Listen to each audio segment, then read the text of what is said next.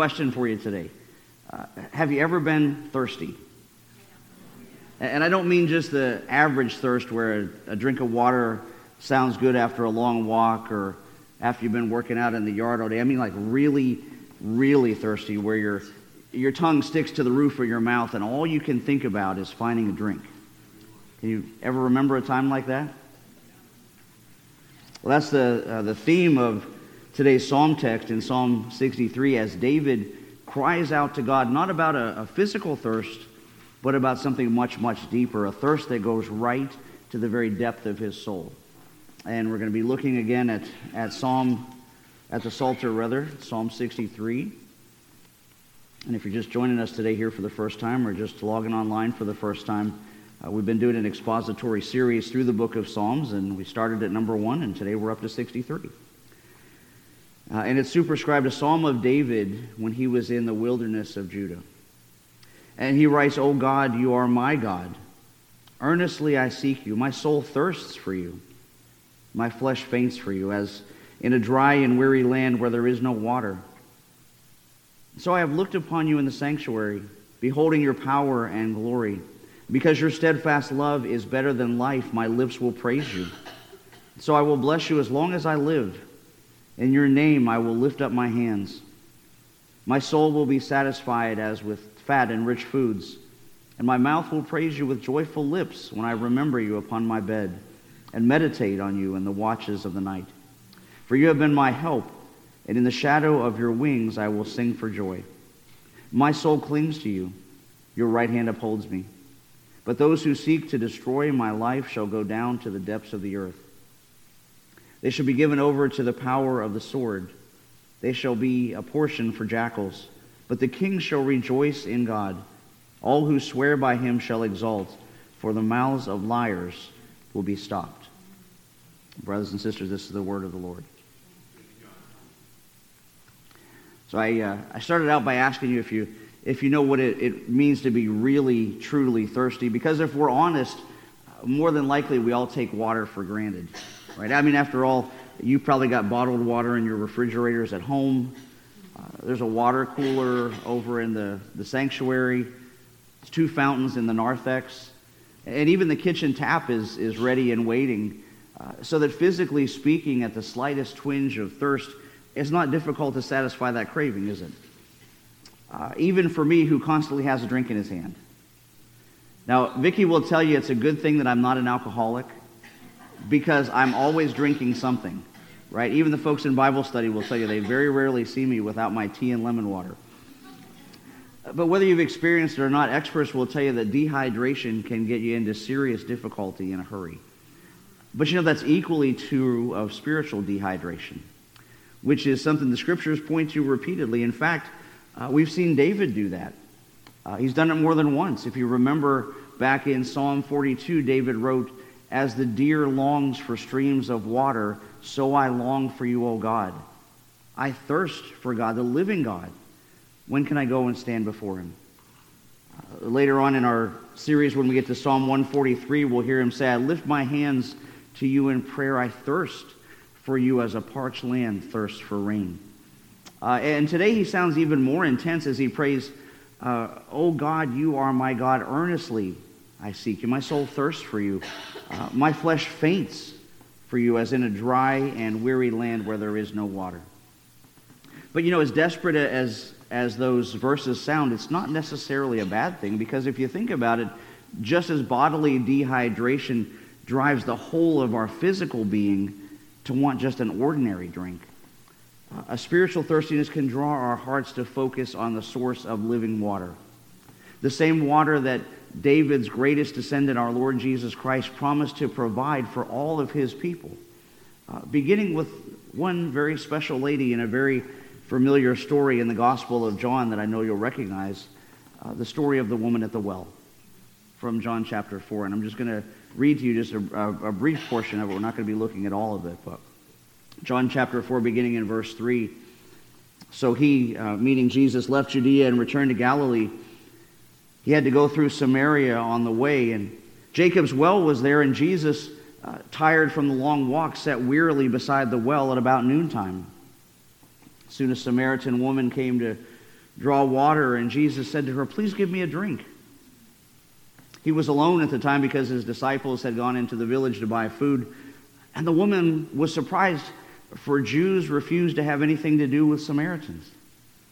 And she said to Jesus, "You're a Jew and I'm a Samaritan woman. Why are you asking me for a drink?" Jesus replied, "If you only knew the gift God has for you and who you're speaking to, you would ask me and I would give you living water."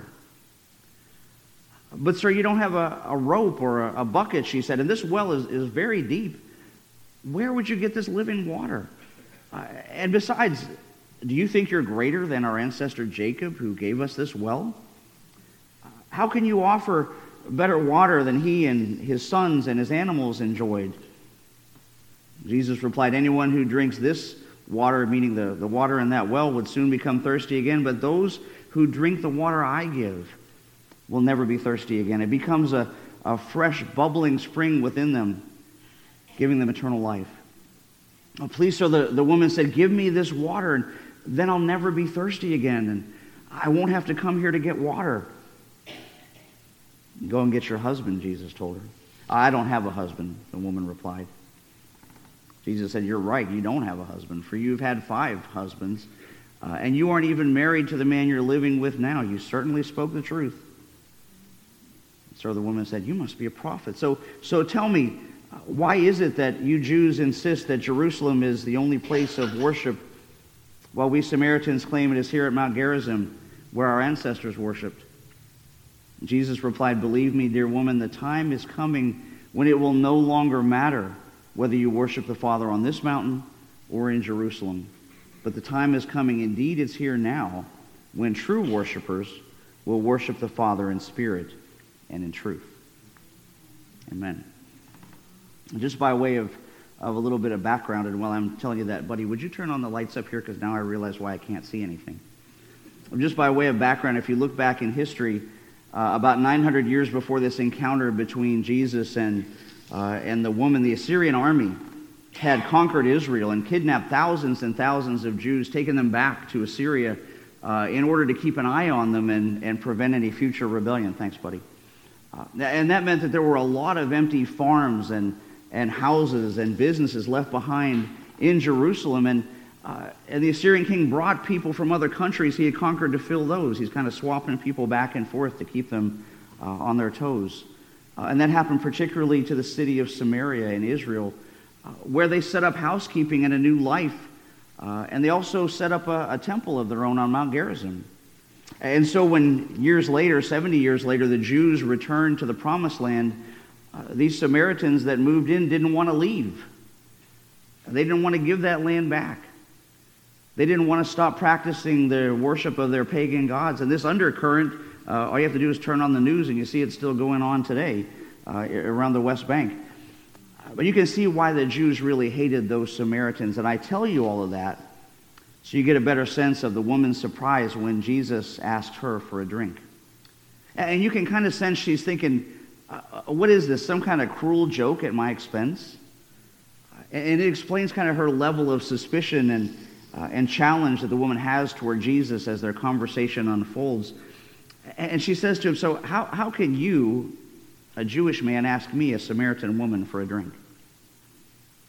Only to have Jesus reply, "If you knew the gift of God and who was asking you for a drink, you would have asked him and he would give you living water."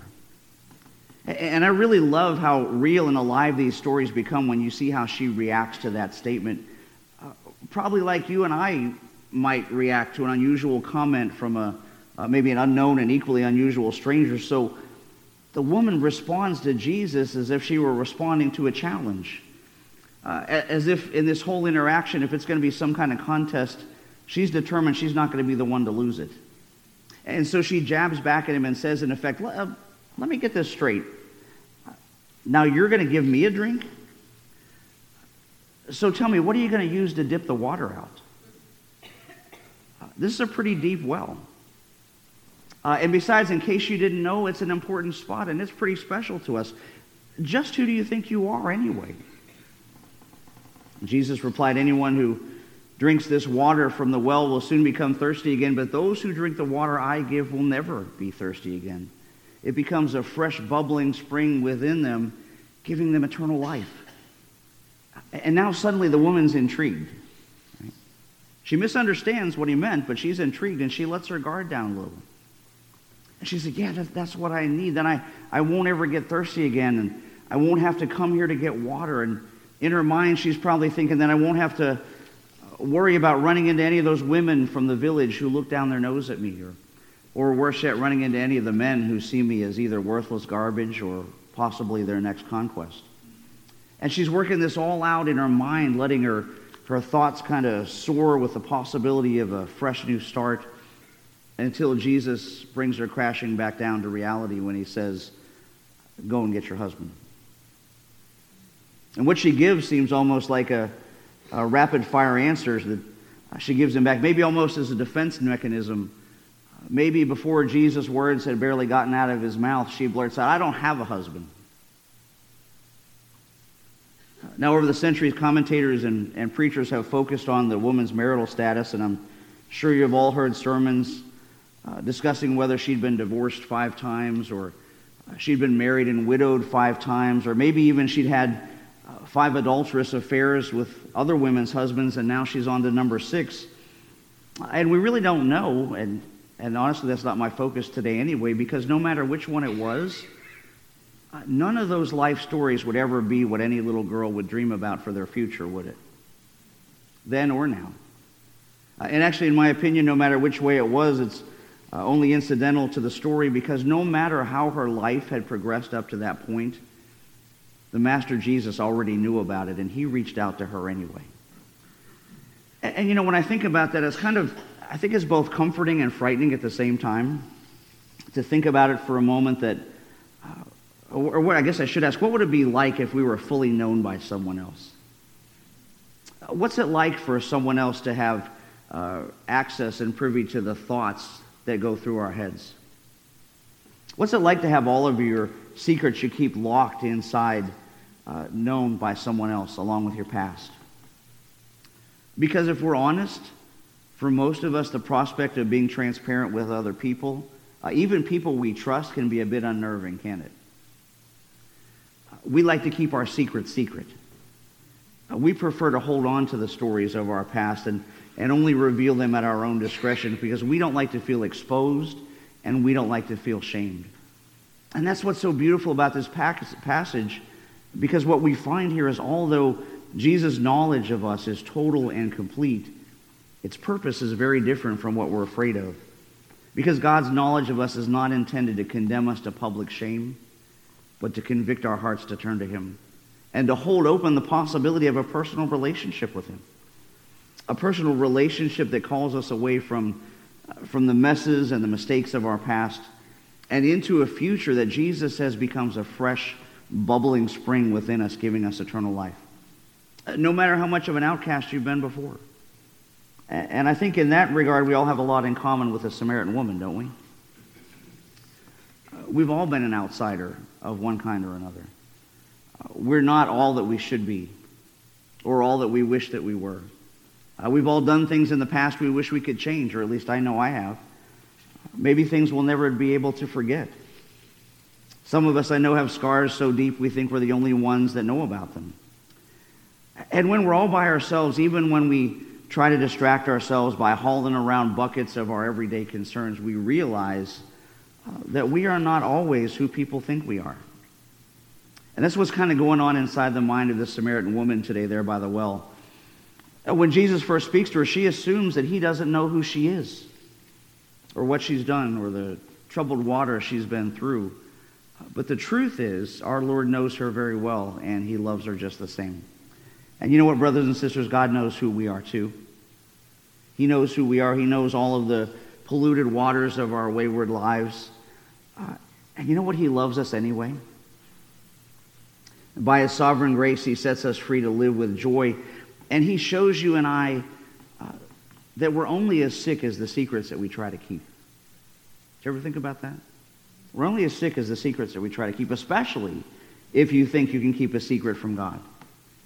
And so now that our heroine starts to feel like Jesus is getting a little too close to the truth, a little too close for comfort with his questions, she employs a really classic but dishonest conversation tactic to jump stream on him. She tries to change the subject. Anybody ever do that with you when you're talking to them? You know what I mean? Right when you're in a serious discussion with someone and maybe they start to feel like they're losing the argument, or they start to feel like maybe you're right, they realize they're wrong, so they redirect the flow of the conversation with another subject. And she must have really been squirming inside, because she goes right off the deep end in verse 20. And she says, so tell me, why is it that you Jews, like how she starts name calling there, why is it that you Jews insist that Jerusalem is the only place of worship, while we, good Samaritans, claim it's here on Mount Gerizim where our ancestors worshipped? And so she doesn't just try to switch streams. She basically lobs a holy hand grenade at Jesus. She does the equivalent of something like saying to a Southern Baptist, is it okay to just get sprinkled? Right? Or asking a Catholic, what's so special about the Pope? Right? She really lays it out there. But you know, our Lord sets a great example for us here, because he didn't become indignant. He didn't rain down insults on her. He didn't say, why, you ignorant sinner, what kind of stupid question is that? No, he modeled what we should do and how we should react when folks ask us things about our faith that they don't understand. Or when people try to push our buttons over issues of doctrine. Or when someone tries to keep the focus on all of the things that divide us and threaten to drown any chance of coming to an understanding with someone else. Because you see, Jesus looks at her and he says in verse 21, dear woman, the time is coming when it will no longer matter whether you worship the Father on this mountain or in Jerusalem. But the time is coming, indeed it's here now, when true worshipers will worship the Father in spirit and in truth. And you know, Jesus' answer to her is incredible, because he's explaining to this ordinary woman, this dear woman he calls her, something that his own disciples didn't even understand at the time. And he's showing her that just as the living waters of Christ's presence drowns the prejudices of this world, it also drowns the misconceptions people have about what the real worship of God should look like. About whether it consists of following a rigid set of rules and regulations in order to maintain and to gain God's attention, or whether it's really just wading deeper and deeper into an intimate relationship with God. It's just the way David prayed in our text today in Psalm 63. He said, so I've looked upon you in the sanctuary, beholding your power and glory. Because your steadfast love is better than life, my lips will praise you. And so I'll bless you as long as I live, and in your name I'll lift up my hands. As if you remember, the sanctuary, the tabernacle in David's day was a really unique and beautiful place, adorned with gold and hung with colorful fabrics and embroidered linens. And you know, I'm sure the whole thing must have been amazing to behold, but the beauty of the tabernacle wasn't really found in the precious metals or the colorful fabrics. The beauty of the tabernacle was that it was the place where the presence of God dwelt with his people. But it was also the promise that one day God would make a way for all of his people, not just to know that God had a temple in their midst, but that he would come and live inside of their individual hearts. And then he was going to provide a Messiah that would bring something better than a sacred spot or a holy tent or a magnificent sanctuary, but to allow us to enjoy the overflowing presence of the living God dwelling right within us. Because, brothers and sisters, we're God's sanctuary now. Now is the time. Now is the time that it no longer matters whether we worship the Father on this mountain or that mountain in Jerusalem or anywhere else. Because, brothers and sisters, we're living in that time and that hour right now. We don't need a temple in Jerusalem. We don't need a temple on Mount Gerizim. We don't even need the sanctuary here, because our loving Savior took all of our poor choices and our checkered past and our persistent sins, and he continually drowns them in his grace. Drowns them through the life-giving blood and water that flowed from a completely different mountain, and that's Mount Calvary. So that all of us, whether we're men, women, or children of every tongue and tribe and race and nation, can worship God together in spirit and in truth on this World Communion Sunday. So let me ask you, are you parched with thirst today? Is your spirit longing for a place of refreshment and acceptance and of healing? Do you maybe have cracks in your heart that are allowing the flow of your life to spill out through it every day and drain out into this world? And then Jesus says, come to me. Come to the wellspring of life and receive God's gift of living water. It's yours just for the asking. And then go back into the world with that living fountain rising up within us. Go out as Christ's ambassadors. Go as though God were making his appeal directly through you. Go as a thirsty soul that's found a spring of water in the desert and tell other thirsty souls where they can find it too. And then come back and come to the table. Come to this table today and pray in David's words in Psalm 63, my soul will be satisfied with fat and rich foods. My mouth will praise you with joyful lips. As together, as brothers and sisters, we eat our fill of God's grace and mercy and drink his promise of forgiveness until every sin is quenched and every heart is filled. Will you join me at that table? Let's pray together.